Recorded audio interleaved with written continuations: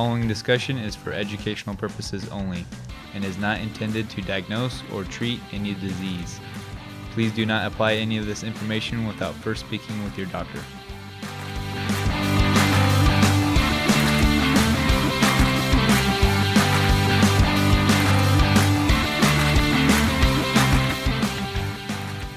What is up, everyone, and welcome to the Diet Buddies podcast, where we discuss how to take control of your health and gain the freedom to live the life that you deserve.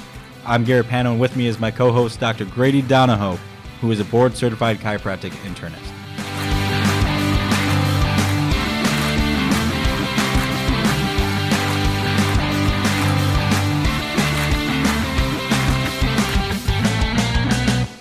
Welcome back, Diet Buddies. We're back with another episode, and we're getting into the second half of what we were talking about last time, which is more geared towards diet in relationship to insulin resistance in many of the different tissue cells. And we're going to talk about many different diets in this episode and get into the context of those diets and how it relates to you and maybe the research that you're looking at. So it should be a good episode. I'm pretty excited about it. Yeah, and for those following along at home, that article, once again, is Modeling Insulin Resistance and Rodents by Alteration in Diet. What have high-fat and high-calorie diets revealed? Question mark. Yeah, and so this is the second episode, second part of all of this, and we released that first part on YouTube, which was really exciting. Yeah. And this one will be on YouTube as well, and so, anyone wanting to watch and listen to us that way or want to share it that way, feel free to do so, because it's a whole different world up there. As of now, we have 18 views. Oh, yeah. Big time. But, that's still – our goal is just to reach as many people as we can and just, have conversations that really impact both diabetics and non-diabetics in thought-provoking ways. So, like Grady said, excited to record another one and continue the conversation from last time. So, So before we dive into it, the theme or something that I think both Grady and I have walked away ourselves with this article, as well as want others to maybe walk away from this conversation, is that context matters, right? And context matters in two different ways, both in the literature that you're reading, as well as context matters in how you're trying to apply nutritional science, and meaning the individual. So context matters with the literature we'll get into it, of how, what fats do people use? What kind of samples are people using? We talked about last time the different types of rats and mice and things like that. Not just understanding the methods, but literally understanding how the literature applies to anything and everything else, and always critically asking questions, not because you want to be skeptical of it 100%, but because you're trying to really understand and see the value in it and understand shortcomings, but as well as understand strengths of literature. So that's a big thing when doing any kind of nutrition reading in the literature, as well as the context of the human. How are we applying this? We're talking about all these different types of foods and fats and calories and carbs, but we're not talking about the gut at all. We're not talking about leaky gut. We're not talking about the microbiome. We're not talking about brain health. Yet all those things have giant impacts on your individual life. Mm-hmm. And if you're not considering how the big picture is affecting your life and how this diet that you're applying is really changing everything, then you're missing the boat on some things. And so context matters in both those things. And so it's important to, as we go through this, to keep those things in mind. And I think that's one of the big takeaways that both Dr. Grady and myself have kind of re-highlighted as we review this article ourselves. Mm-hmm. So, and that being said, I remember even before we recorded our first one, Grady, you were like, Garrett, what are you trying to, say with this paper? Because it almost like defeated our biases. Both Grady and I would probably fall in a lower carb category camp if we were threw our hat in the ringer of battles between diets and keto versus vegan versus all meat, carnivore versus paleo versus whatever have you. Like we'd definitely be in a more low carb camp, but and maybe higher fat. And this kind of almost it's really easy to read this article and say, yeah, fat's bad. Mm-hmm. That's thanks for you two because you're wrong. But that's not really the point. Anyways, so that being said, let's kind of dive into it. So let's start talking about the actual diets itself. Let's start with the high fat diet, Doc. Okay. So, you know, there's a lot of things to consider that this article brings up when talking about high fat diets. One thing that I think is really important that these researchers pointed out that the variability that you need to consider when a paper is talking about high fat diet is how much fat is in a high fat diet. It literally can range with all these articles that these people have referenced anywhere from 20 to 95% of your calories being fat that is described in the literature. So right then and there, how can you be talking about the same thing if there's a range of 20 to 95% is high fat? Right then and there is like red flags of just even using that term. I don't know how you feel about that. Yeah, I mean, that's a pretty crazy range. If 20% of your calories is coming from fat versus 90% of your calories is coming from fat, to me, those are two totally different diets, and the physiology is going to be completely different with all that. So that's why science is such a struggle, especially nutritional science, because there's just so many variables. And then when you add on top of that the variables of what is classified as a high fat diet, makes it even harder to realize, okay, what is actually going on here, and is this what is actually being applied to me? So if you're applying a high fat diet to yourself, and then you come across an article that says this is bad or this is good, well, you have to dig deeper into that article and say, okay, what are they using for that high fat diet, and is that comparable to what I'm doing? So yeah, it's unfortunate, but that's the world we live in. Mm-hmm. And I'm not sure when this term was started to be used, but now there's even a different category, a very high fat diet, which researchers use to represent closer to more of a ketogenic type research. That's something that has a little bit better of a range when you use that term of 80 to 95% of the calories from fat. But that's super hard to do. Like you would have to be a really hard keto head to be 95% of your calories from fat.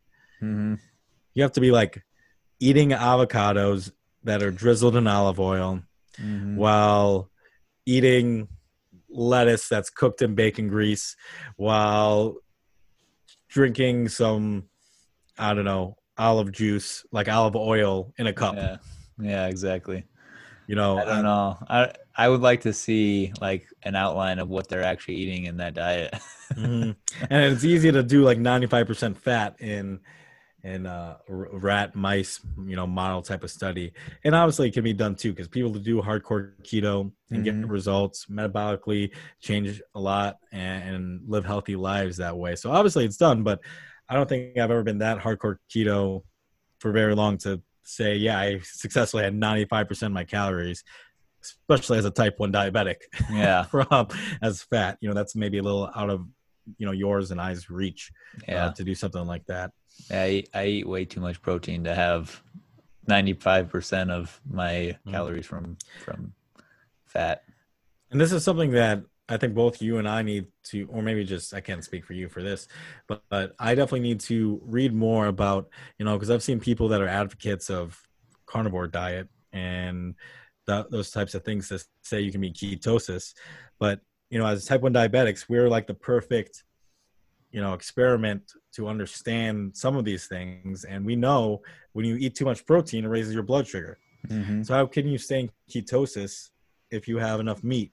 That being said, I've heard, like, I think it was on the Peter Attia podcast, if you're a really well-trained athlete on the ketogenic diet, I heard that this guy say you could have like 300 grams of carbs and still be in ketosis. That just blows my mind. Like, I'm not nearly an expert of that kind of stuff. But I know that protein raises glucose, and it definitely can, depending on how many carbs you eat or don't eat. So, Yep. Yeah, and that's why again it comes back to context and um, what your physiology is, and that can mhm. change day to day, week to week because of activity levels, because of stress levels, because of digestion and how that's working. So to put a blanket across it and say this is what happens, you can be in ketosis with carnivore or you can't be in ketosis with carnivore, isn't responsible narrative because each person is going to be different. I know for the most part, even though I have a lot of protein throughout the day, I still can be in ketosis with that.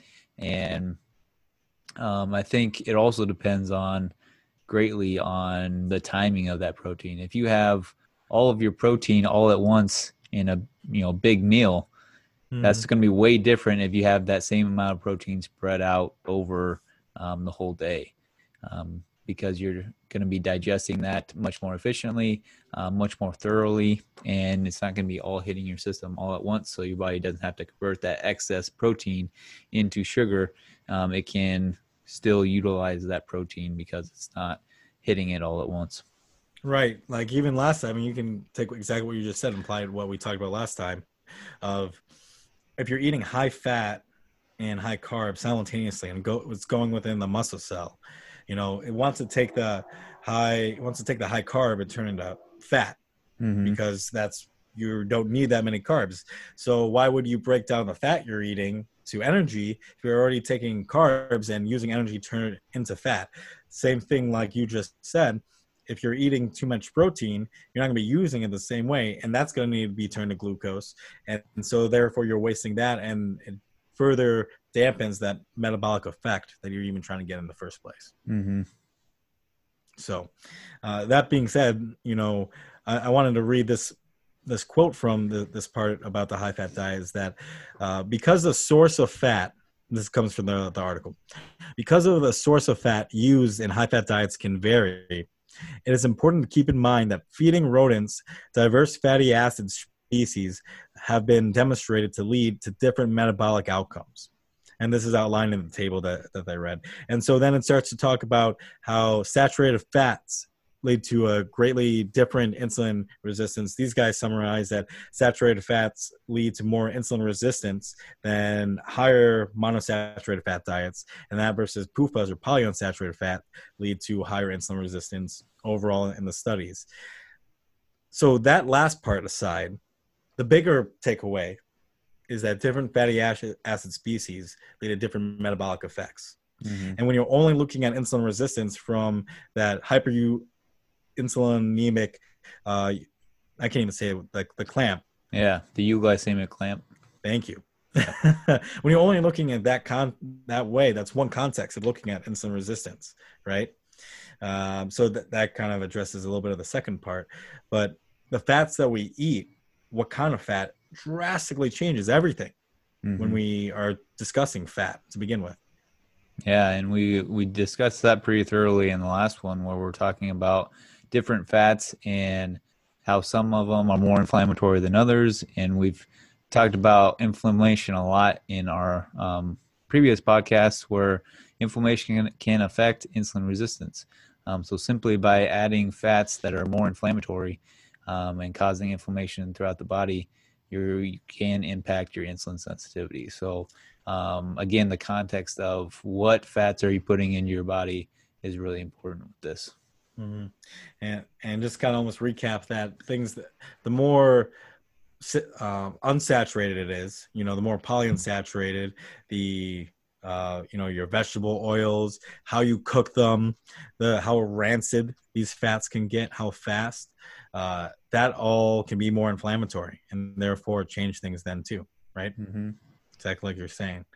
I think this was an interesting point that these researchers made, is that in mice, diet levels of muscle triglyceride and diacylglycerides tend to be higher in saturated fatty acids and monounsaturated fatty acids. However, this does not necessarily translate to different insulin sensitivity. And we talked about that kind of in the last episode, how, these triglycerides and diglycerides can be markers of insulin sensitivity, but not markers of insulin sensitivity by themselves. Mm-hmm. Right. Yep. And just to remind people, when we talked about the athletic or the athlete paradox, where they find a lot of fat in the muscle cells, however, they are still insulin sensitive. And like I said, it's context, and it's not always the full picture. I wish they talked more about this in this review, in this summary, that literally the next sentence after this discussion was, interesting enough, when you supplement a high-fat diet with omega-3 oils, improve insulin sensitivity and muscle insulin action is observed, possibly through, different mechanisms that don't need to be really said right now. But we need to almost talk about more about omega-3s and omega-6s, but that right there changes everything too. What are the fats that give you more omega-3s versus omega-6s? That's a huge conversation that you can't just even forget about to have. Mm-hmm. Yeah. And it comes back to that inflammatory aspect and just the quality of fats. And I thought that was kind of funny too, where they just kind of slid that in there right at the end and then didn't really expand on that much. Because to me, that's really important if you're talking about fats, because there are a lot of fats that are not very good, that are destructive in the body, cause a lot of inflammation or a lot of dysfunction in the physiology. And so to ignore the fact that omega-3s on top of a high-fat diet change the insulin resistance and change the insulin sensitivity. So I think that should be looked at maybe a little bit more thoroughly, either via this meta-analysis or review, or just simply, I don't know how much it's been studied specifically yet.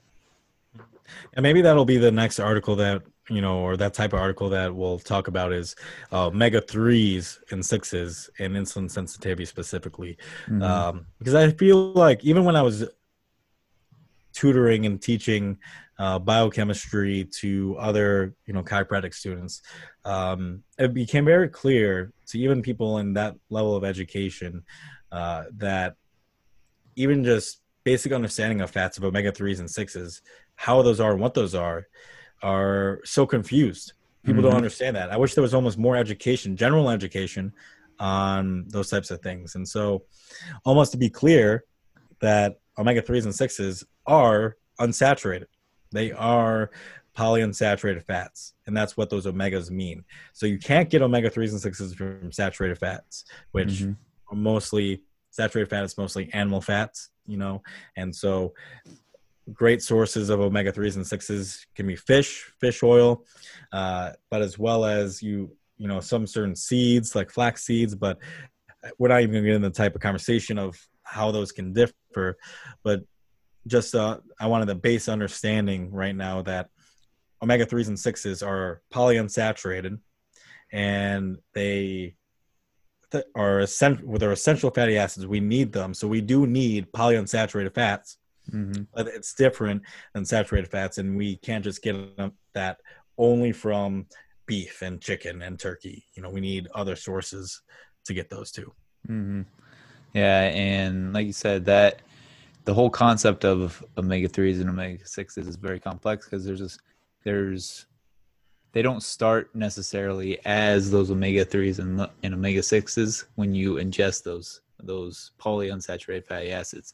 Those fatty acids come into the body, and then they are typically then converted into different fats, and it goes down this chain of a pathway to get to where it needs to go. And so depending on what type of fat that you're starting with, it can go sometimes either down to an omega-3 or over into an omega-6.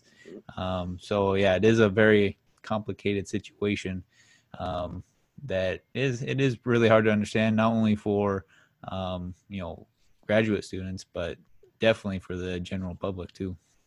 Mhm.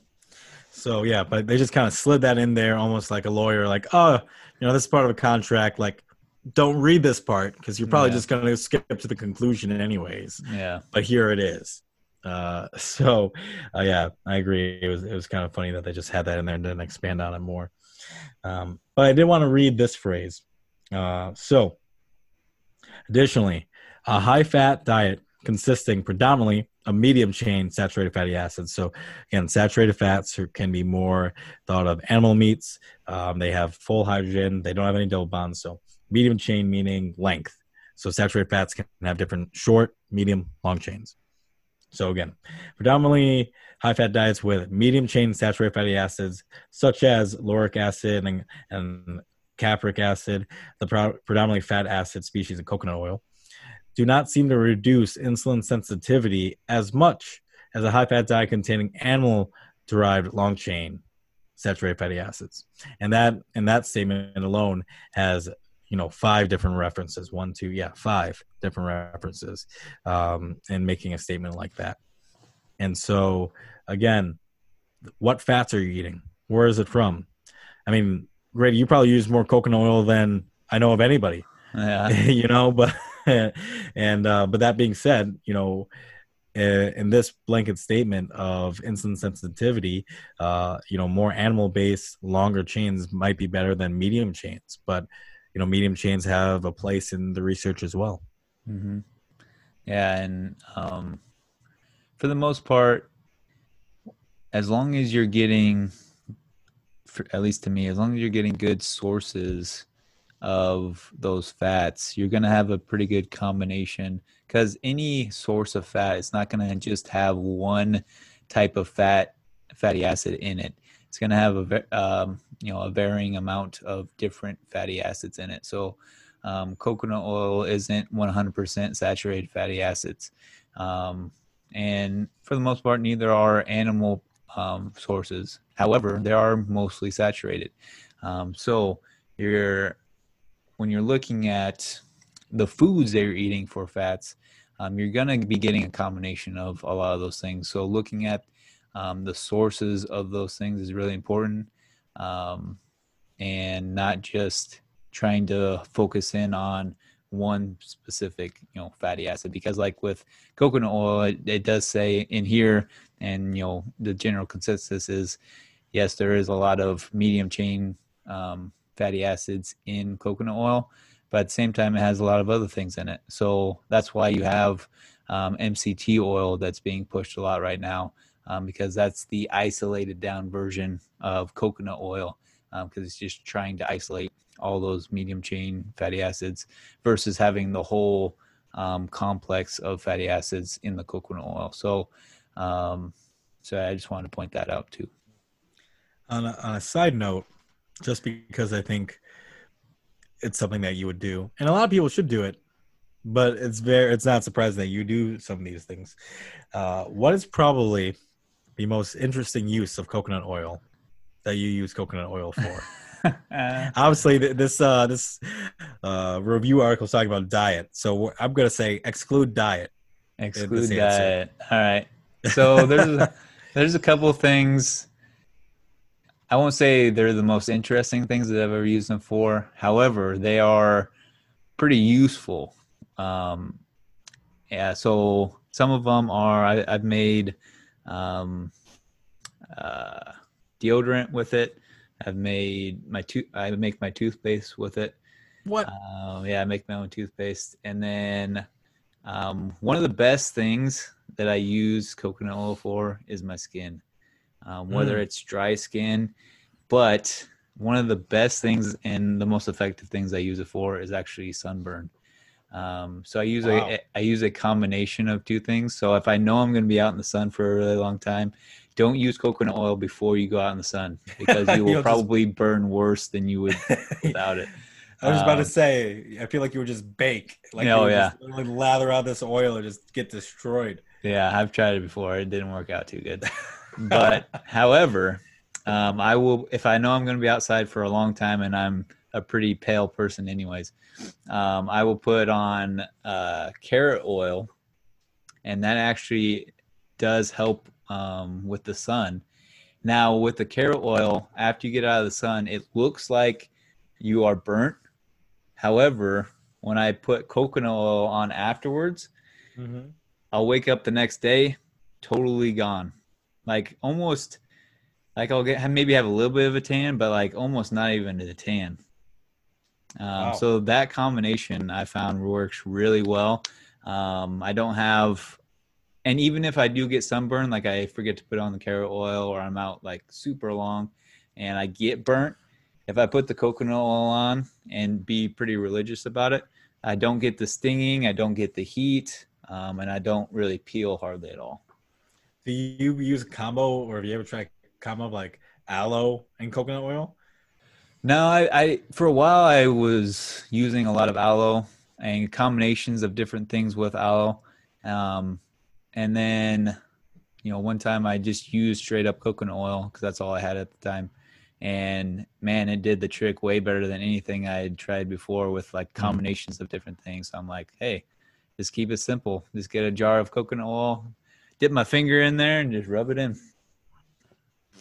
I'm sorry. Like, I hope you didn't mind sharing that. Obviously, we didn't plan on talking about that, but I think it's something interesting that you do that people could try or worth trying. And Mm-hmm. I just remember seeing when we were living together in St. Louis, you come back from whether it be golfing or mowing the lawn, and you just like take your coconut oil out and you just Yeah. start lathering on. I'm like, what is this guy doing? Yep. Um, and so that's just another thought of using food as medicine as well as context matters, right? Like you're literally Mm-hmm. using nutrients of natural food, coconut oil, and putting it on your skin, dermis, part of like an organ, and Mm-hmm. it absorbs that, uses that for detoxification processes, for healing processes in a way that most would never even think to do. Is carrot oil easily accessible? Like It's a little bit harder to find, obviously, than coconut oil. get it from like But I think Amazon? I found it on Amazon, so yeah, Okay. it shouldn't be too big of a deal. Gotcha. At the top of your head, can you talk like, do you know like any kind of mechanism of how like coconut oil on the dermis, epidermis of the skin, like, or to damage skin? Could you comment on any of that? And you can say you plead the fifth. That's okay. We can just move on Yeah, as well. I've never dug too deep into it. Okay. So yeah. All right. So let's move on, right? So that was some commentary on high fat. We've openly said how polyunsaturated fats, there's a lot of data for how that might be better for insulin sensitivity resistance. We've kind of talked a little bit how that's true, but so are other things. But moving on to something that I think everyone, no matter what camp you're in, can agree on is the combination of high fat, high sugar, or high sucrose. Mm-hmm. What commonly is used in diet, dietary induced obesity, or just represents the SAD diet or standard American diet, Mm-hmm. is high fat, high carbs, high fat, high sugar. So let's take some moments and talk about that. Yeah, yeah, and they pretty much. I mean, I think this section is pretty short in their article because I mean everybody can agree on it. It's not a big surprise that combination of high fat and high sugar is going to drive you into metabolic syndrome and insulin resistance so much quicker than anything else. Because like we Mm-hmm. talked about before, when you combine sugar and fat, the body just wants to store all that away. Mm-hmm. So it goes immediately into storing the fat away and then trying to process all that sugar and converting it into fat. So Mm-hmm. you're going to be creating a lot of different metabolic problems when you do that. And when that happens, your insulin resistance shoots way up super quick. And I think they even go into how now, when they do diet induced obesity for rat studies or what have you, they use more so now a high fat and high sugar diet to get those mice in that metabolic syndrome much faster now. Yep. Yep. It was what do they say right here? This in the late 80s. is when they really realize this, that using this type of diet is can induce metabolic syndrome. In fact, that they state it's sufficient to produce many of the pathophysiological changes in the metabolic syndrome pathway. And as well as, I think this point is really interesting about it too, is that, and it can bring up a good talking point, is that in particular, the study was done on a strain of rat. Yeah, rat, right? Yeah, strain of mice. Sorry. Strain of mice labeled. And for anybody else, this is what I do when I read an article for the first time. If it seems weird and not important, I just bypass it. So you can do that while I'm saying this. But the strain of mice is C57BL/6J. And Yeah, so, yeah, of course. And anyways, but what they also realized with this strain of mice, that they are predisposed and easier to get diet-induced obesity than other strains of mice. And so that can lead into the conversation of genetically predisposed and therefore epigenetics as well. These mice, if not fed this diet, would not be fat, right? They specifically are feeding them, and they're using this strain because they are more likely to get fat when feeding this. They have a preloaded gun, and that diet then can change their genetic profile in a way where their phenotype or their physical expression ends up being obesity much faster than other strains of mice. Or for that, you can think about other groups of people, other genetics. And this idea of epigenetics and predisposition that is definitely more accepted, this past decade of epigenetics compared to not. What I'm getting at is that the diets you choose because of our genetics and predisposition can have a drastic impact on our expression of health. Mm-hmm. And that includes high fat, high sucrose. That would include high fat. Some people actually can't do a high fat diet because they can't express the actual lipocarriers in a certain way. Mm-hmm. Like, there are reasons why some people thrive on diets and some people don't. Mm-hmm. And I think that just should be highlighted too. Oh yeah, definitely. Yeah, and it comes back, like, that stimulates thought in my head about the whole, well, the rest of my family has heart disease or diabetes, so I will probably get it.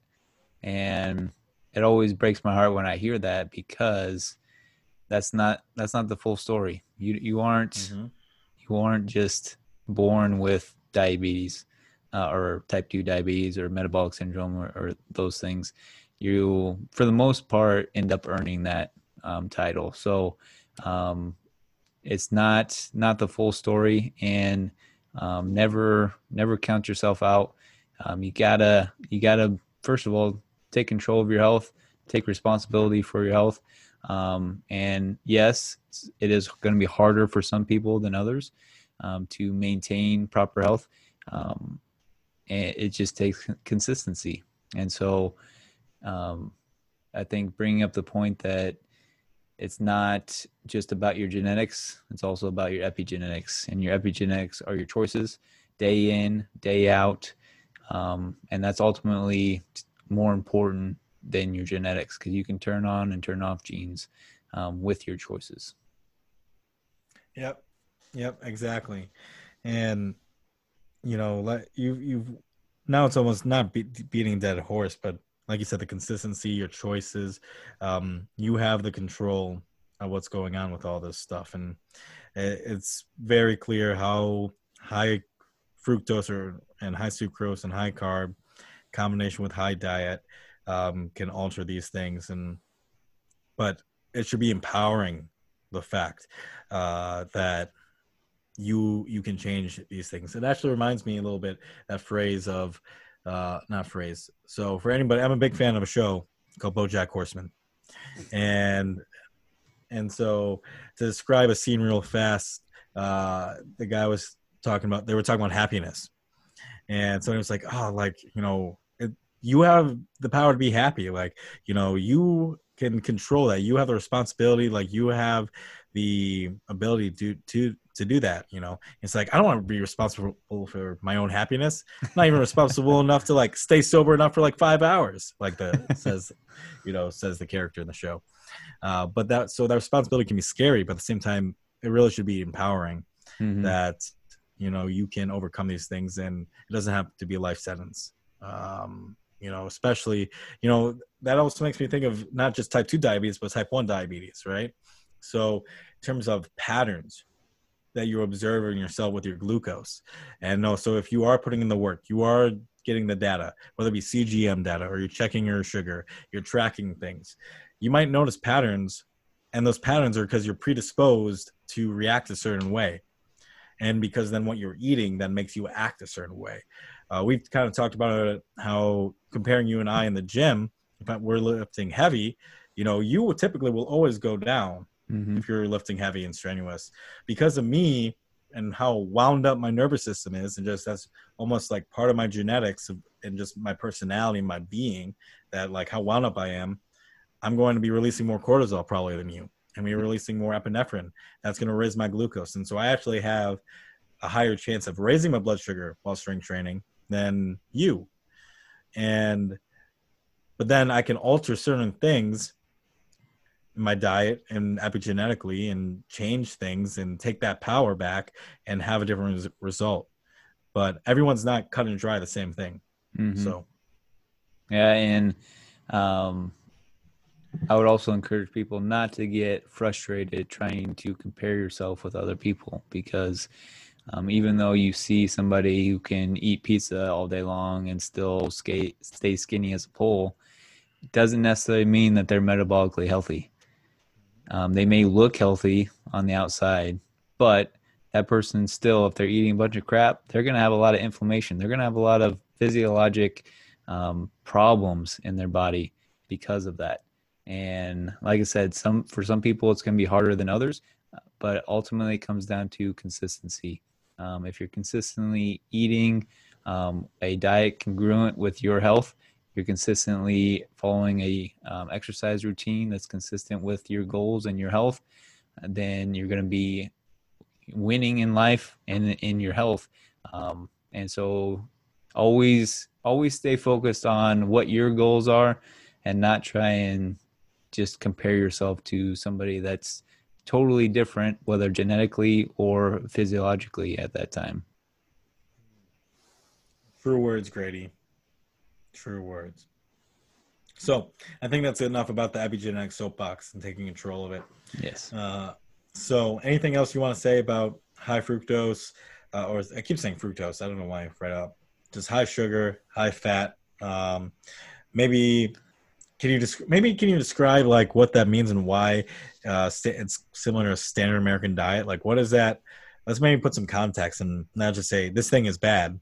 But like, to anybody who's just kind of moving through life without more of a science background, like, what does that mean to everyday person? What is the standard American diet, and why does it represent a high fat, high sugar diet? Yeah. So basically a high fat, high sugar diet. When I think of it, I think about pizza, because you have a lot of carbs in there and you have a lot of fat in there. You have a lot of greasy oils in there. And well, most of those oils are pretty inflammatory as well. So you're getting a lot of bad combinations there. And so when you're eating both high carb and high fat, you are ingesting a lot of calories and a lot of fuel. And if you don't need all that fuel, then your body has to store that away. And so most of the time you're going to be storing that away as fat. And not only the fat part of that, but then on top of that, if you're having a lot of carbs on top of that and your body doesn't need all those carbs, then it has to store that away as well. So now you're adding on top of that fat storage. And so that whole combination is a recipe for developing a lot of metabolic conditions, because when you start adding fat is not just a storage unit. Fat does a lot of metabolic things. It does a lot of hormonal things, and it does a lot of immune things. So it releases cytokines, which are chemical messengers for the immune system that essentially target or tell the immune system where to target inflammation. And then you also have the hormonal interactions with the sex hormones, converting testosterone into estrogen and estrogen into testosterone. So the more fat you develop and store away, the more those things are going to be coming into play, because those fat cells are getting bigger, and then eventually those fat cells are going to reproduce and create more fat cells, and then you have more opportunities for all of those scenarios to then drive more of those problems. Yeah. And you use the example of pizza to describe all of that, but it's not just pizza. I think plenty of people know that pizza is just bad, right? Yeah. And that for all those reasons, and then the mechanism that you just described. Actually, my go-to when I think about that is ice cream, Yeah. because it's more simple sugars than pizza, but Yeah. But then there's a lot of high fat in most ice creams too. But it's literally almost, when we think of American diet, probably you're going to think about fast food, takeout, bar food, KFC. You're getting the awful fats and the deep fried, and then you're throwing on mashed potatoes, throwing on all these high carbs. You're throwing in cake. You're throwing in all these things that have a combination of high fat, high carb. You think about a burger from McDonald's, bun, fries, carbs, shake, and bad fats in the oil, bad fats that the fries were cooked in. Then you think about even what might be healthy, and somebody, let's say it's not very fat heavy on the outside, but really everything is cooked in oil or sauteed in a bad oil, and you're having then rice on the side of it or something else, and then you're not moving the way you need to move, and so you're metabolically predisposed to not be able to handle that type of fat and that type of carb at the same time. What American style food is taking a bunch of then other cultures. You can think of then eating Italian food. You can think about eating Mexican and Hispanic food that is more American styled, which means more fat, more carbs. Like the bread in America is so much sugary. So it's complex and simple sugar, and then you throw like Crisco or whatever, gross butter on it, and then it just doesn't make sense. I remember when I first went low carb, really low carb for the first time, and I just cut out grains, cut out carbs, and I could smell the sugar in bread. Oh yeah. I'd be sitting next to me, or somebody would be sitting next to me, and I would look at them, and they're eating a sandwich. And it's just like a deli sandwich that they made themselves. They got the deli meat. They got all of it. It looks like a pretty balanced, My Plate, which is an awful suggestion, My Plate. Yeah. But it looks like a standard My Plate type of diet. And I can literally smell the sugar that is within the bread. And it's just, there's so much sugar in everywhere and everything. And then so the standard American diet is essentially eating in this country, in America. There's some people listen to this not in America, so anyways, but essentially eating here without thinking about it, you're going to be eating high fat, high carb if you're not consciously trying to think about what are you eating and why. Yeah, and they kind of talk about this in this article where they talk about cafeteria diets, which is basically a choice diet. You choose what you eat. It doesn't really matter.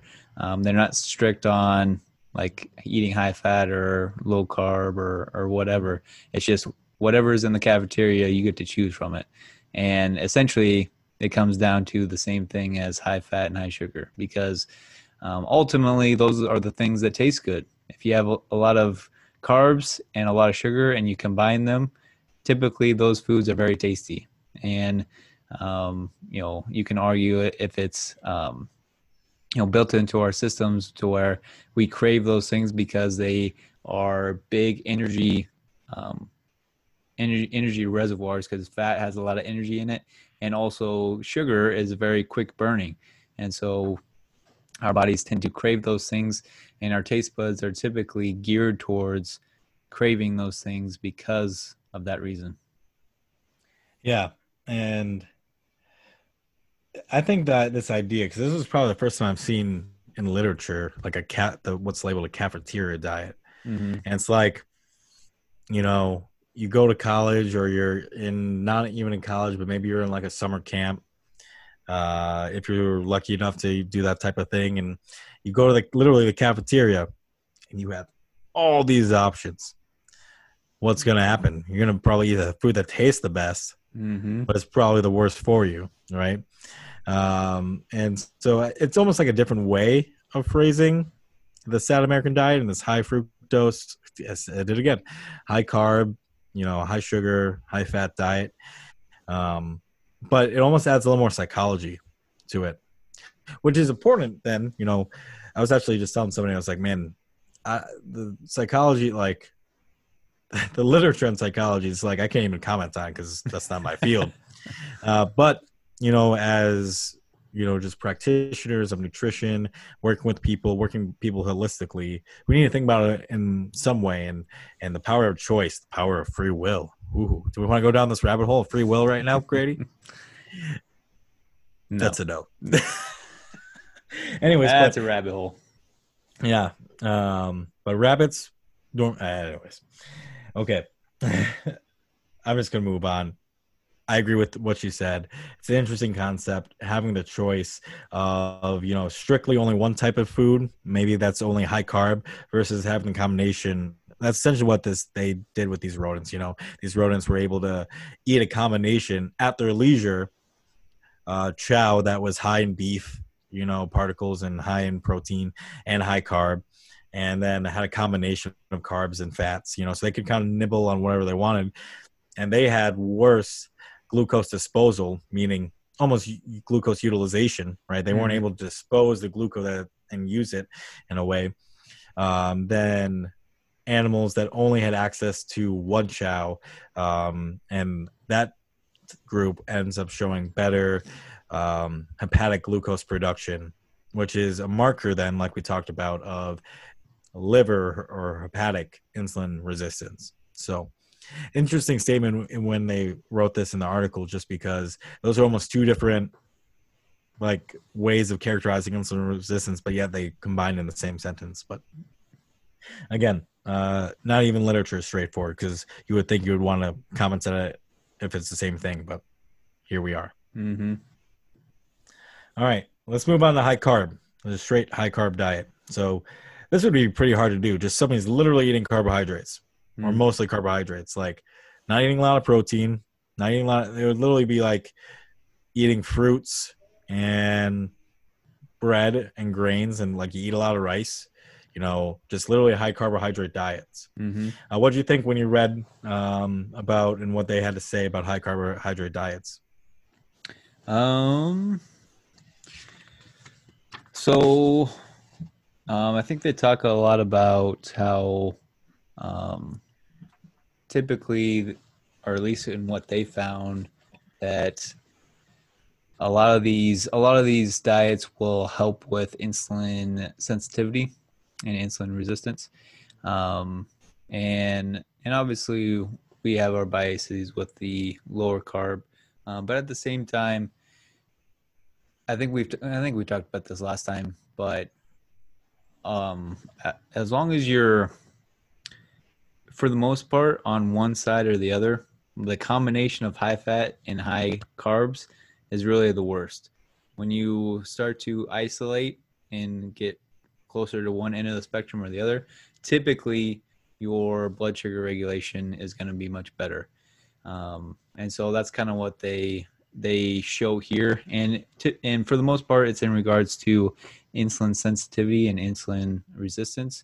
And the reason I think that they go into this so much is because, for the most part, at least what they state in their study, is they're going mainly off of the euglycemic clamp, which is basically, the euglycemic clamp is essentially they're giving a dose of insulin to essentially drop the blood sugar, and then they're infusing glucose to try and maintain it at a certain level, so they can compare how much insulin versus how much glucose it's taking to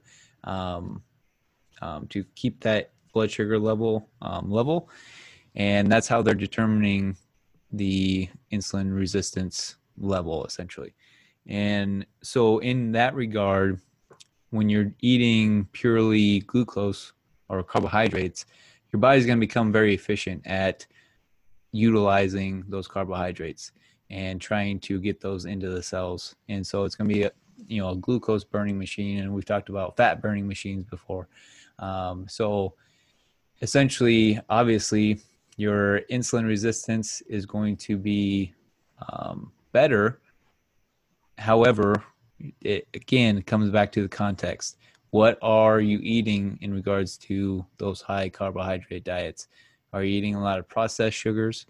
Are you eating a lot of vegetables or fruits? And that comes into a big play, because if you're eating just straight up refined sugars, the story is going to be a little bit different than it is if you're going to be eating a lot of vegetables. It's almost like, in my mind, I don't even like, obviously vegetables are carbohydrates, but like I also consider vegetables carbohydrates, right? Like in America, we have, in the United States, there are so many carbs, and not the form of carrots, in the form of spinach, in the forms of broccoli, in the form of whatever have you. And like, it's just mind blowing to me, the 90-day difference of processed sugars versus natural sugars. Oh yeah, definitely. Go on. You're about to say something. Yeah, because, I like that you brought up the carrots, because I have a lot of people, or several people, who are trying to go keto or on the low carb spectrum, and we go over different foods and stuff like that. And some people are concerned about carrots or certain vegetables in regards to how much sugar is in them. And for the most part, like you said, I'm not too worried about carrots. If you're eating carrots and you're worried about your blood sugar spiking from those, I think you're doing pretty good. If you're eating, obviously like ice cream, it's going to be way different. Or even just like, a candy bar that doesn't have a lot of fat in it and just has sugar, you're going to be way better off with that carrot. Even if they have the same amount of sugar in it, because you have fiber in there. You also have good nutrients in there that's going to affect your metabolism and just your overall physiology. And so the context of what you're looking at is really important, because the the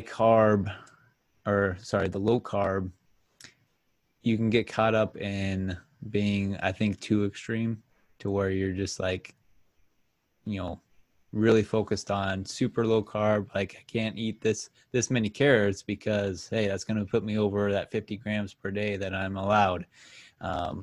So for me, like, and that's where it comes down to when I talk about like cheating. Like, if you're cheating on carrots, I'm pretty happy with that. If you're cheating on ice cream, I'm not too happy about that. But and carrots have a satisfying crunch, right? So I mean, there's a lot of benefits to just nibbling on carrots. But yeah, I agree. I remember, a couple of years ago, somebody was asking me something similar. Can I have carrots on keto? I'm like, of course. Like, you're not trying, especially if you're not trying to measure your ketones.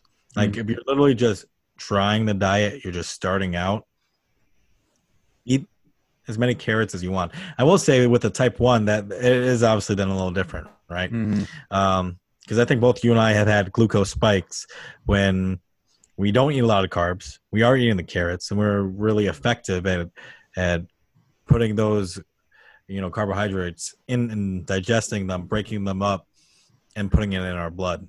Because I've definitely had to give insulin for carrots. I'm sure you have too. Yeah, again, it comes down to the context of the situation that you're in too. Because like you said, if you've been eating super low carb and then you go and add carrots in, especially if you're type 1 diabetic, you're probably going to notice a bigger change than if you were eating a bunch of like high carb meals, whether that's pasta or pizza or ice cream or whatever it is. If you were kind of eating that pretty consistently, and then you eat a bunch of carrots, your blood sugar is probably going to be pretty good, and maybe even dropping, because your body's not spiking as much because it's going to be more level. And it has a way better or way different effect on the overall physiology in the body.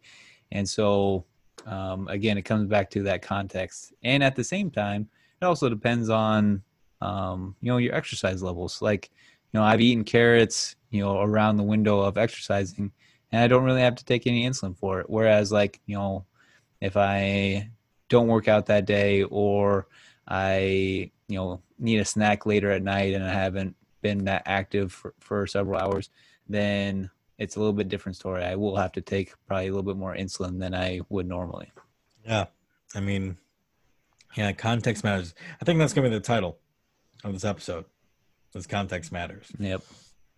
Much shorter than our last title. Last title was pretty long. Yeah, it was.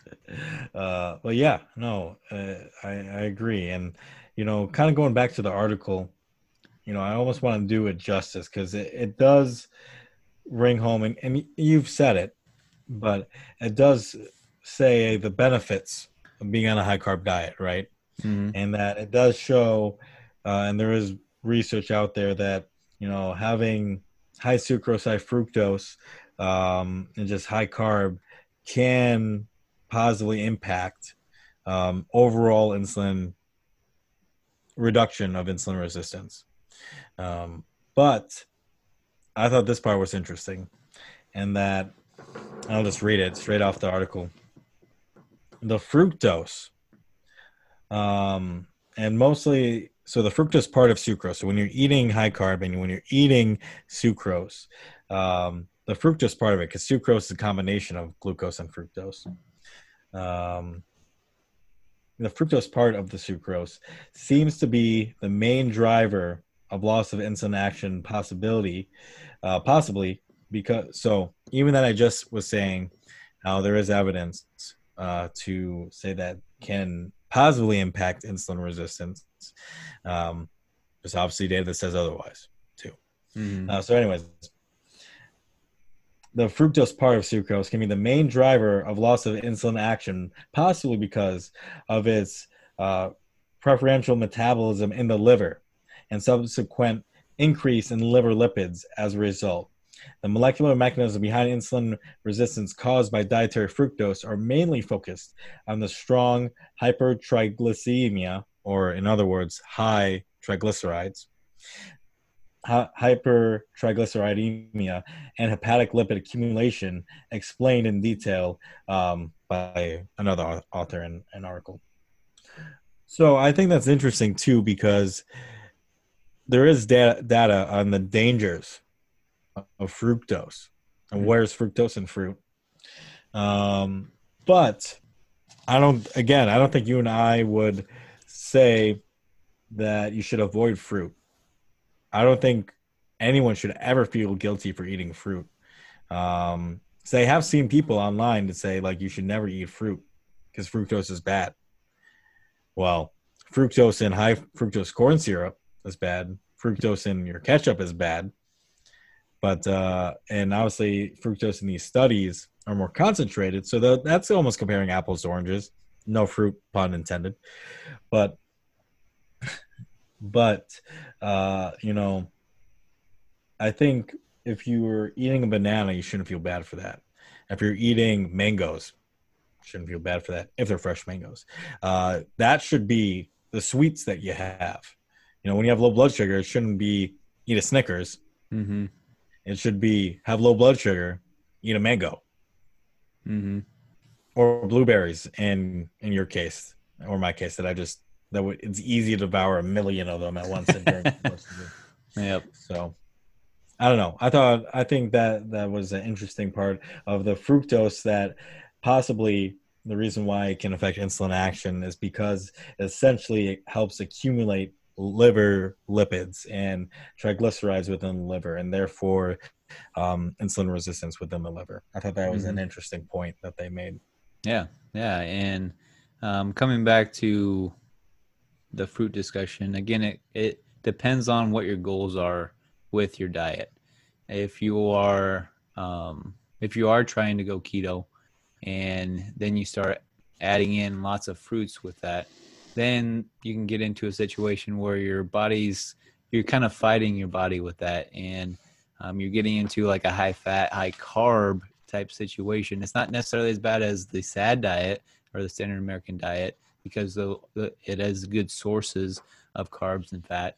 But at the same time, if your goal is to lose weight or change your insulin resistance or what have you,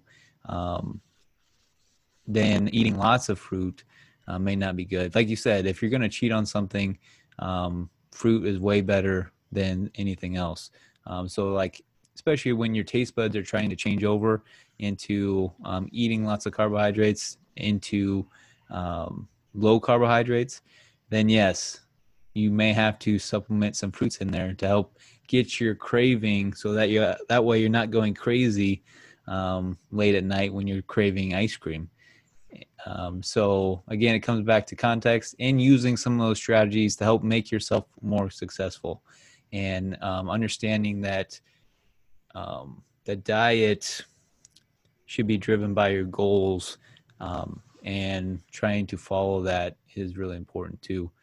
And then another thing I wanted to bring up with this whole thing, especially with the high carb diet, you also have to take a big step back and look at the overall picture of the human body with this diet. Because if we're eating, a plant-based diet and not having a lot of animal protein in there, then you have to start, navigating and wondering and trying to figure out which nutrients are you not getting because you don't have animal proteins in your diet. So that's another thing that you need to be thinking about. Not only insulin resistance and blood sugar metabolism, but then also the overall function in the body. Because even though blood sugar is very important, it's not the full picture. So you have to make sure that overall your body is going to be working better. So making sure you're getting all the nutrients that you need, and trying to bring down inflammation if you need to, or whatever your goals are with your health. You need to also take a big step back and make sure that everything fits with what you're doing. Yeah, no, I think you said a whole bunch of things there that are really, really important. The first and foremost, that's more general, your diet should reflect your goals. Mm-hmm. Like, don't just follow something that just because it's a fad. Don't follow something because that's what you think you should supposed to. Don't follow something even because something said made you feel bad for not doing it. You shouldn't, just because all your friends are only eating keto, you shouldn't just eat keto. Just because some friends, are very hardcore vegetarian vegan because they ethically make the argument of supporting animals and, try to make arguments for, saving the earth, whatever have you, doesn't mean you should do it. It should be based on your goals. Mm-hmm. That's really important. You also said then their insulin and sensitivity isn't the whole picture. Yeah. It's so easy. It's like, this is a diabetes podcast. Mm-hmm. Literally the whole point of what we're always trying to talk about is diabetes and type 1 and type 2 and pre-diabetes, and avoiding a world where in 2050 by the CDC, 1 in 3 people have diabetes. Mm-hmm. Like, that's literally our missions. And that's like literally our purpose here on earth is diabetes, you and I. But that's not the whole picture. Mm-hmm. That's what you just said. And it's so easy as a diabetic to only care about insulin, only to care about glucose, only think what insulin does in the context of your blood sugar on your Dexcom or on your Guardian or on your Free Libre or whatever have you. That's not the whole thing. Mm-hmm. How you digest food, how you move through life, your bowel movements, your thyroid function, all kidney function, so many things. That metabolism is the fire that fuels all these things, but your body is more than just metabolism, so keeping a healthy nervous system, keeping a healthy immune system. It's 2020. Everyone's trying to talk about the immune system right now, mm-hmm. which is intertwined with the nervous and endocrine system, and those are tied in with everything and anything else anyways. Mm-hmm. So not to only hyper focus on your insulin, on your glucose, and what makes that better, but what makes your quality of life better? What makes you healthier overall? What can you stick to? What can you be happy about? What's going to bring you joy? Because the psychology of all of this and how you think about these things. And like, if you're super, super strained and you're like, even that I've been doing it for 5 months, I hate the fact that I can't eat meat, or even though I've been doing it for 5 months, I hate the fact I can't have fruit. Like, that's literally going to impact everything else about your quality of life Mm-hmm. and your health. So, yes. All right. I also wanted to say more points on the section of high carb diet. Then we'll move on to variations in protein, and then we'll probably wrap it up from there. So I wanted to read this point because this one statement by these authors compares this high carb diet, right, or this high carb diet. So from few comparative studies published, it seems likely that in rodents, a high-fat diet and a high-fat, high sucrose diet generates a greater degree of insulin resistance than high sucrose / fructose diets. And that's shown in a couple different articles, I think 2 in the table that they reference. So they're saying, even that we have put disclaimers on what a high-fat diet means, even that we said probably high-fat, high sucrose is probably the worst diet, there's some research out there that says maybe that high fructose and high carb might be better for you for insulin action, which is one small component of your life, than high-fat diet and the SAD diet. Now, I definitely would argue against the SAD diet part, but there's arguments and then arguments to make holes of when comparing the high-fat diet. But that's what these authors said. And so sometimes you just need to respect what's there. But I think this point about comparing high-fat and high-carb diets is really interesting, right? You and I were talking about this a little bit beforehand because they say this in this article. So the energy of fat and carbs are different. If we talk about it in calories, right, it's 4 calories versus 9 calories, more energy in fat storage than there is carbs. In this article, they refer to it as kilojoules. So, it's a different form of heat measurement. But anyways, to supplement the difference in calories, sometimes in these comparative studies of high fat diet to high carb diets, they literally add fiber and they add calories in the form of starch and fiber to therefore try to equal the high fat diet to make it a control, because you want to control as many variables as possible in a study. But what these authors even comment on is when you do that, you're literally adding fiber and starch. It's going to affect your gut differently. It's going to affect your microbe different. So how can you're adding something to add a control, but yet you are changing the profile of somebody's microbiome or a rat mouse's microbiome by adding fiber and starch that are going to feed off that differently than just fat. Maybe that's the point of it. Maybe that's saying, oh, well, having more carbs, you're likely to do that. But that's still apples to oranges. Again, ignore the fruit pun. Mm-hmm. And so I think that's just a really interesting point, that a lot of these studies add that to equal one another, but changes it drastically. Yeah, you're adding something to try and get rid of a variable, but in reality, you're probably actually creating more variables as a result. And at the same time, coming back to my other argument about at least what they state in the article is that they're going mainly off of the euglycemic clamp as well. So it's not necessarily the full picture in regard to insulin resistance and insulin sensitivity too. So again, understanding the context of the article will help you better understand how it's actually being applied, and what's actually being said in the article without trying to being influenced by what the authors are saying. So I like what you said about bringing up the difference in the amount of fat in each diet too, because with these studies, how do we know if, because we could look through each one of these articles that they cite, but there's like a billion of them, to see exactly what percentage of fat they were using for this comparison of high carb and high fat and insulin resistance. And because, like you said, there could be a scenario where they're using this high fat diet, but in reality, it's almost like a high fat, high sugar diet, because it's only, like they said, only 20% of your calories were from fat. So Good how point. is, Yeah. how is that not a sad diet?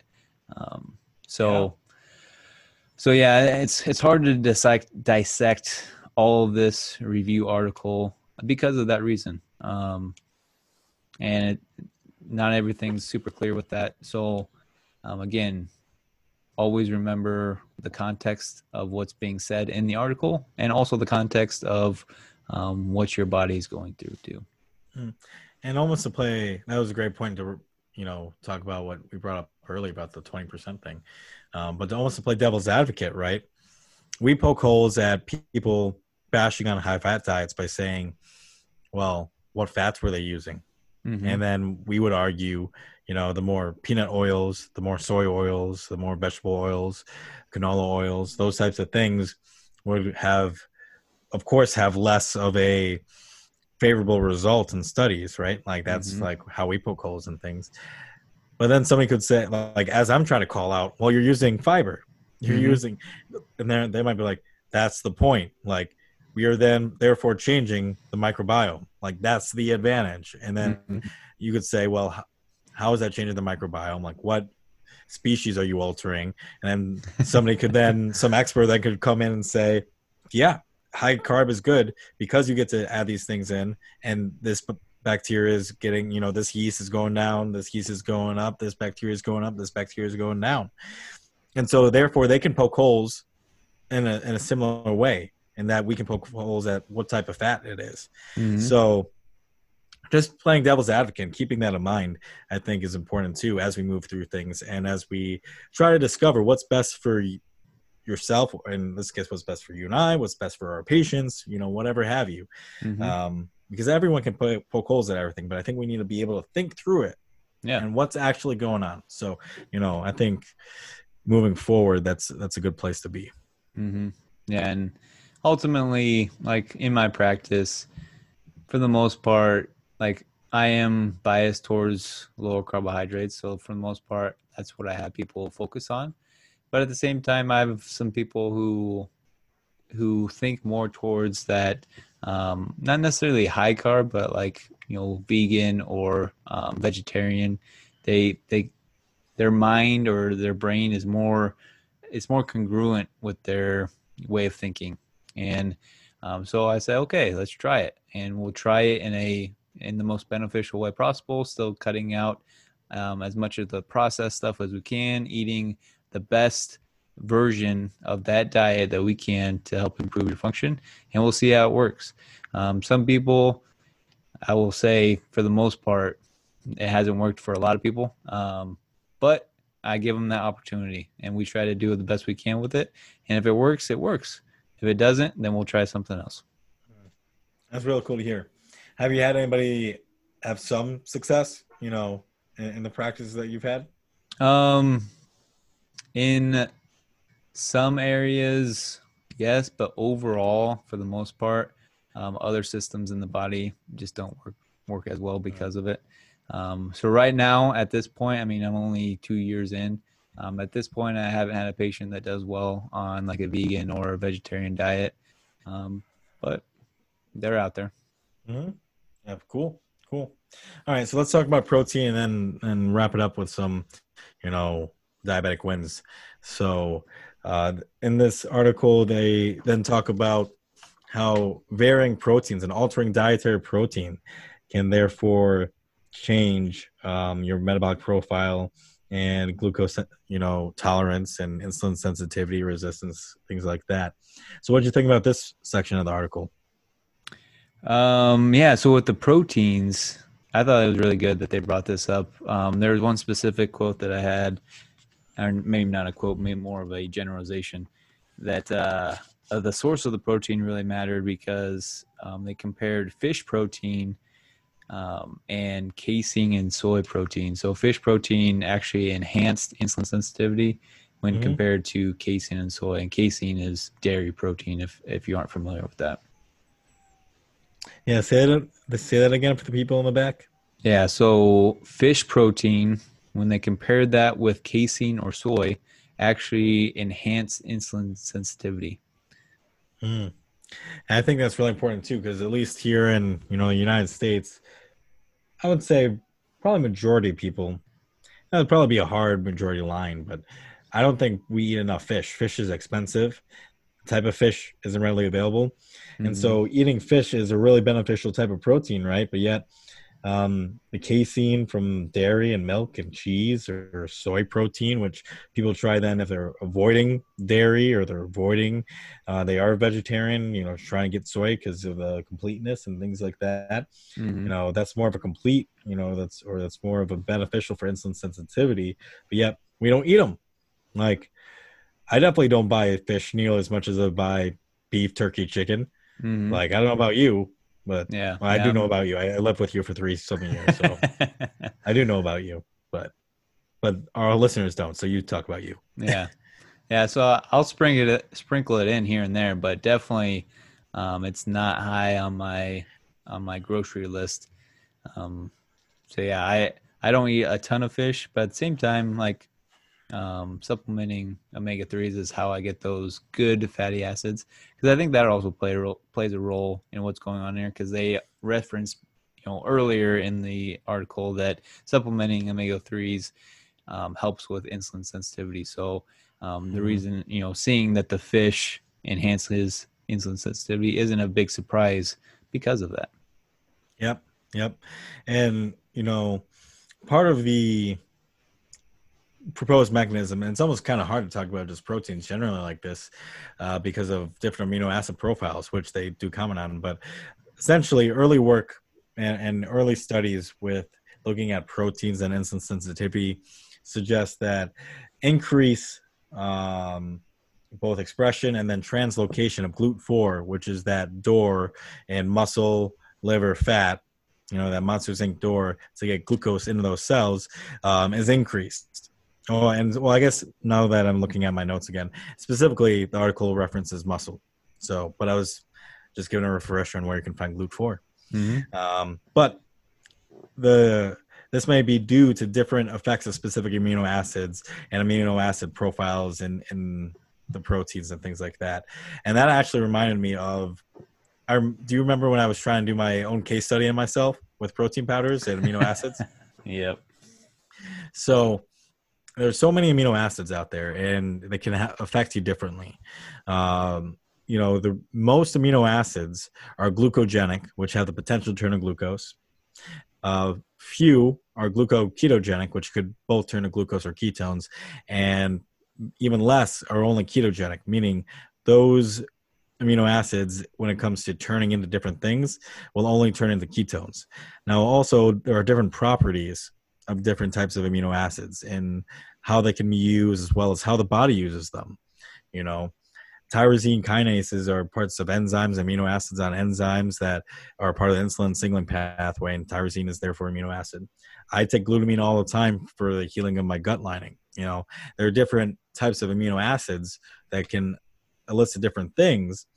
But this case study I tried doing on myself was I wanted to first, when I was realizing that whey protein, me specifically, was god awful for my blood sugar. Like it raised it like no other. Given the control, or I had to start separating control. I was trying to do a case study myself, like 3 samples of like me taking protein powder at like 15 grams, 25 grams, 50 grams, 75 grams, like different scoops of protein powder. And then once I started doing it, I was doing it in the morning after I was working out. And sometimes my workout would be like 2 workouts, and I'd be doing a HIIT workout. And I already talked about how my HIIT workouts like raise my blood sugar. So the result was Dr. Grady, when we were both in school, convinced me to stop because my blood sugars were getting trashed. And it was just like you could physically see the difference on my face and my skin and on my like everything about me that I was not feeling good for a long time. And but I was trying to document on me personally with lots of trials how different amounts of protein affected me.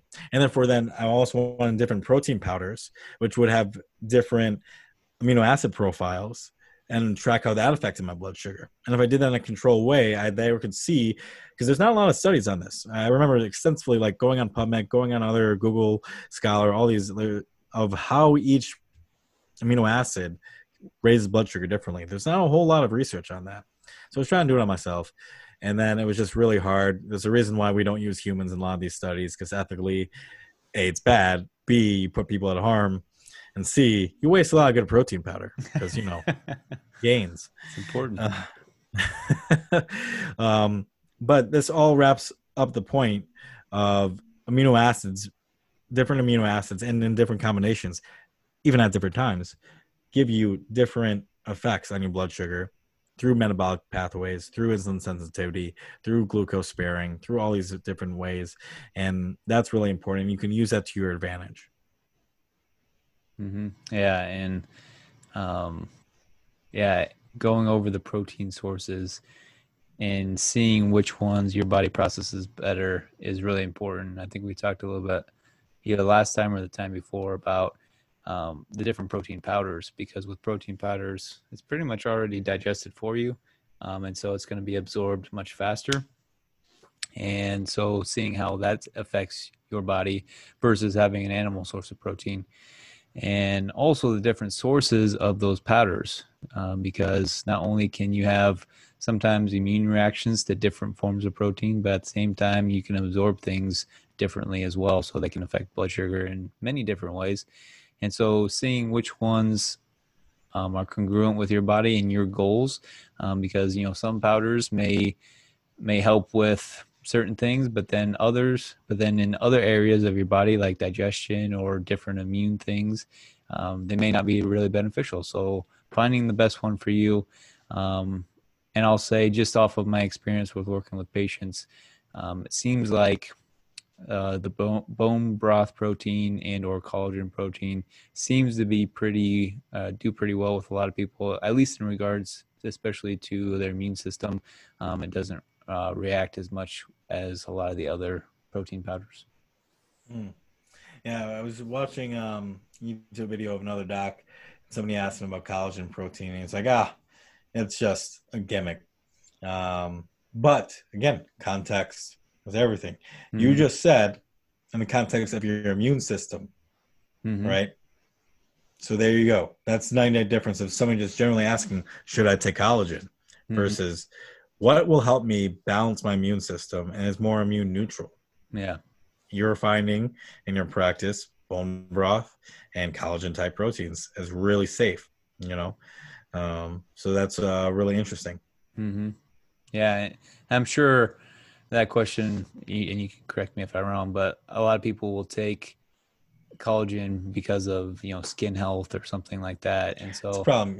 Yeah, so there's probably not as much science around that, and it's not like you're gonna drink a bunch of collagen protein and then have perfect skin either, but having a good healthy immune system can have a lot of different effects throughout the body. Right. Yeah, and that's essentially what that doc that I was watching was. He was like, well, collagen has a lot of biotin, and biotin can help things like hair growth, skin, whatever. But that's only if you have a deficiency. We get plenty in the US, like blah blah blah blah blah, which is all true things. Mm-hmm. But yes, so he was making an assumption based on a very short question, but having the right context, maybe he would have answered differently. Mm-hmm. and you framed your answer within a specific context too. Yep. So okay, let's we're getting close to an hour and a half of recording time, so let's round out third base, going towards home, for some diabetic wins. So what's a diabetic win for you there, Grady?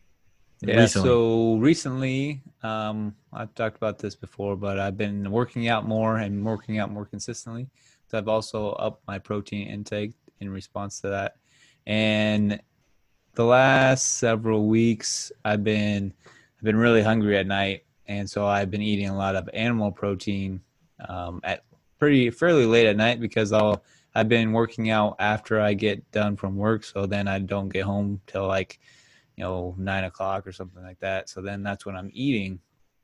And so when I eat animal protein that late, even like after I usually stop eating animal protein, I try to cut it off around 6 because my digestive system really likes catching up at night, and digesting food in the middle of the night has a lot of different effects on my body, especially in regards to my blood sugar. So I was starting to notice that my blood sugar was staying pretty high throughout the night, and especially when I wake up in the morning, it'd be pretty high.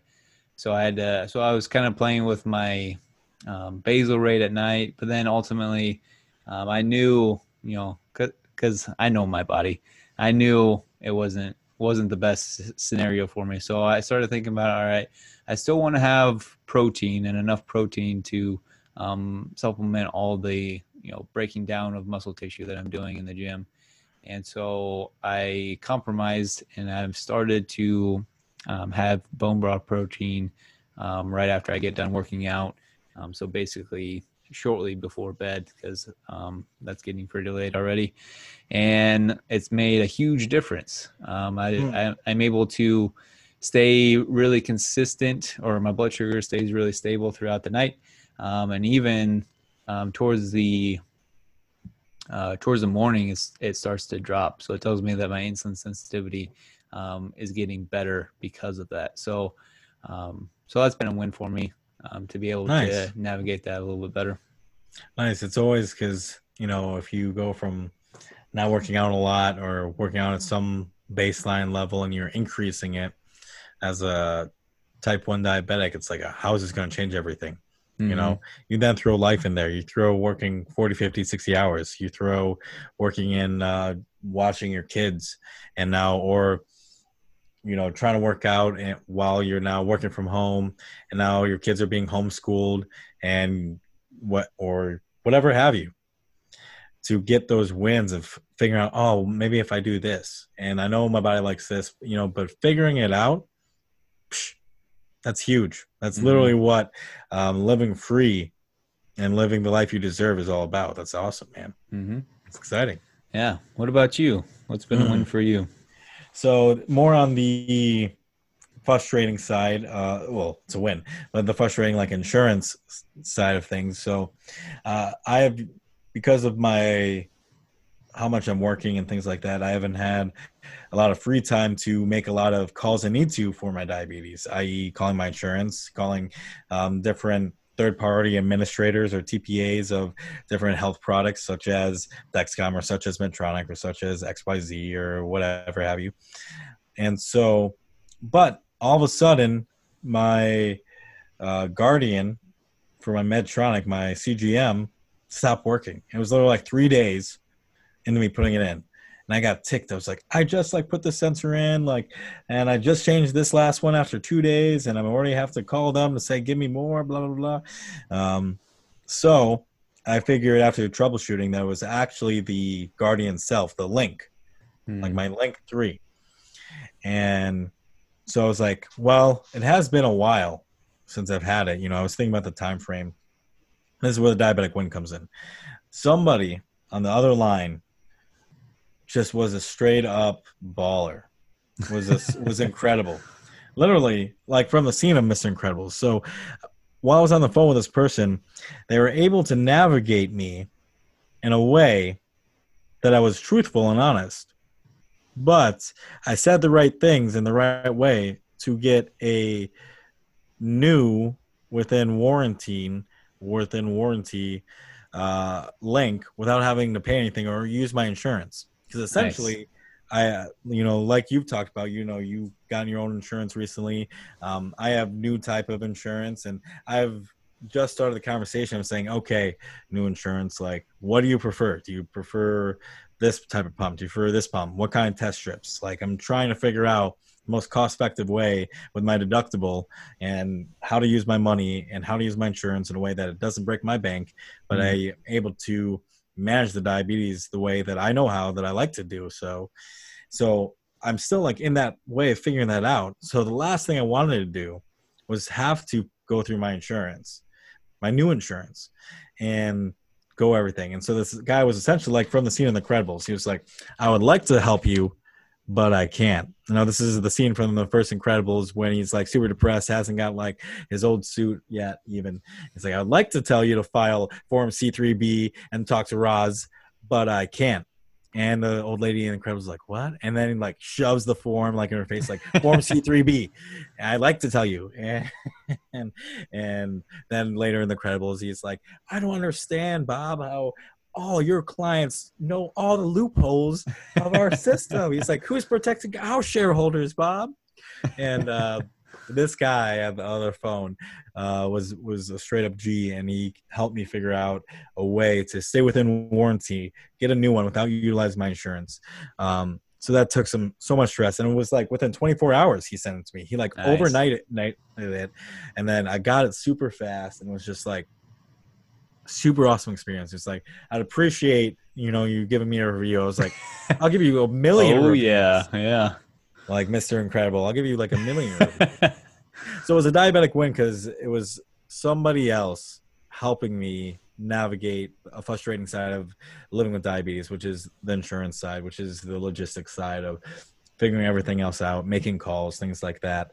And that just felt like a win because it made me feel like I wasn't alone, made me feel like somebody understood, and as well as financially was a win, and all these other things. So it was a real big help. And so shout out to that guy, and just shout out to anybody who gets it and understands. And you might be part of a system, you might be part of like a giant machine, but if you understand where people are coming from and able to just be honest still and make things work, like good on you, and shout out to those people, because that's really how I was, to this day, even though it's been weeks now. Well, I guess it's been 2 weeks, but anyways, that was my diabetic win recently, and I'm very happy about it. And even the more I talk about it now, the happier I get, because I just think about some guy I've never met somewhere else in the country totally helped me in a way that he didn't have to. He could have totally just been like, well, what's your insurance ID?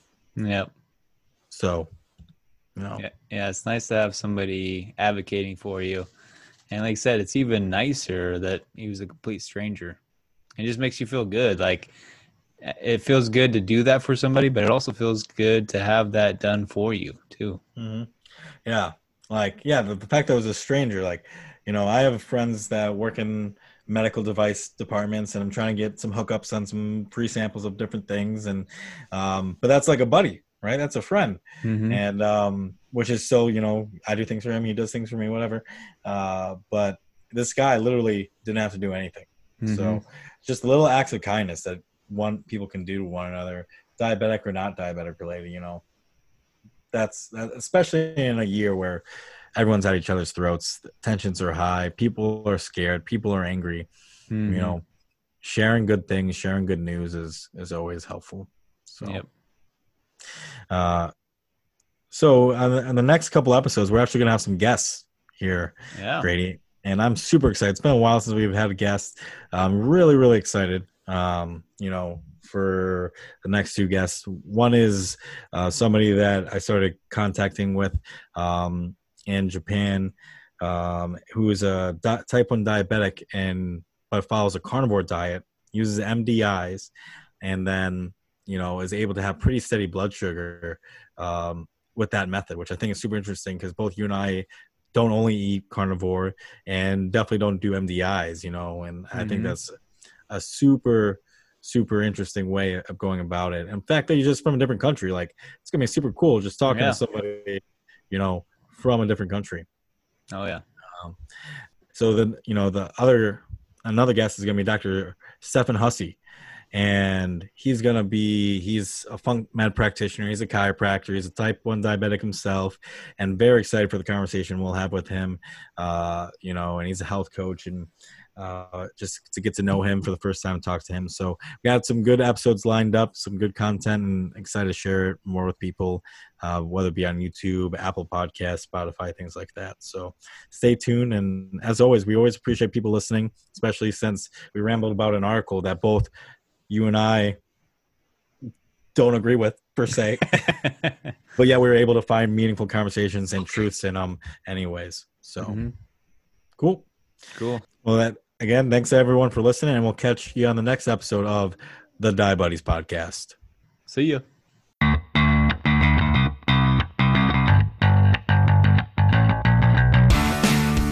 Thank you so much for listening to today's episode. If you found value in today's conversation, we would appreciate it if you gave a 5-star review. It really helps us branch out our community and get our message across to those who really need to hear it. If you want to interact with us on social media, you can follow us on the Die Buddies podcast on Facebook, Twitter, and Instagram. Or if you have any questions, comments, concerns, or moral outrages, you can email us at thediebuddiespodcast@gmail.com. Thanks.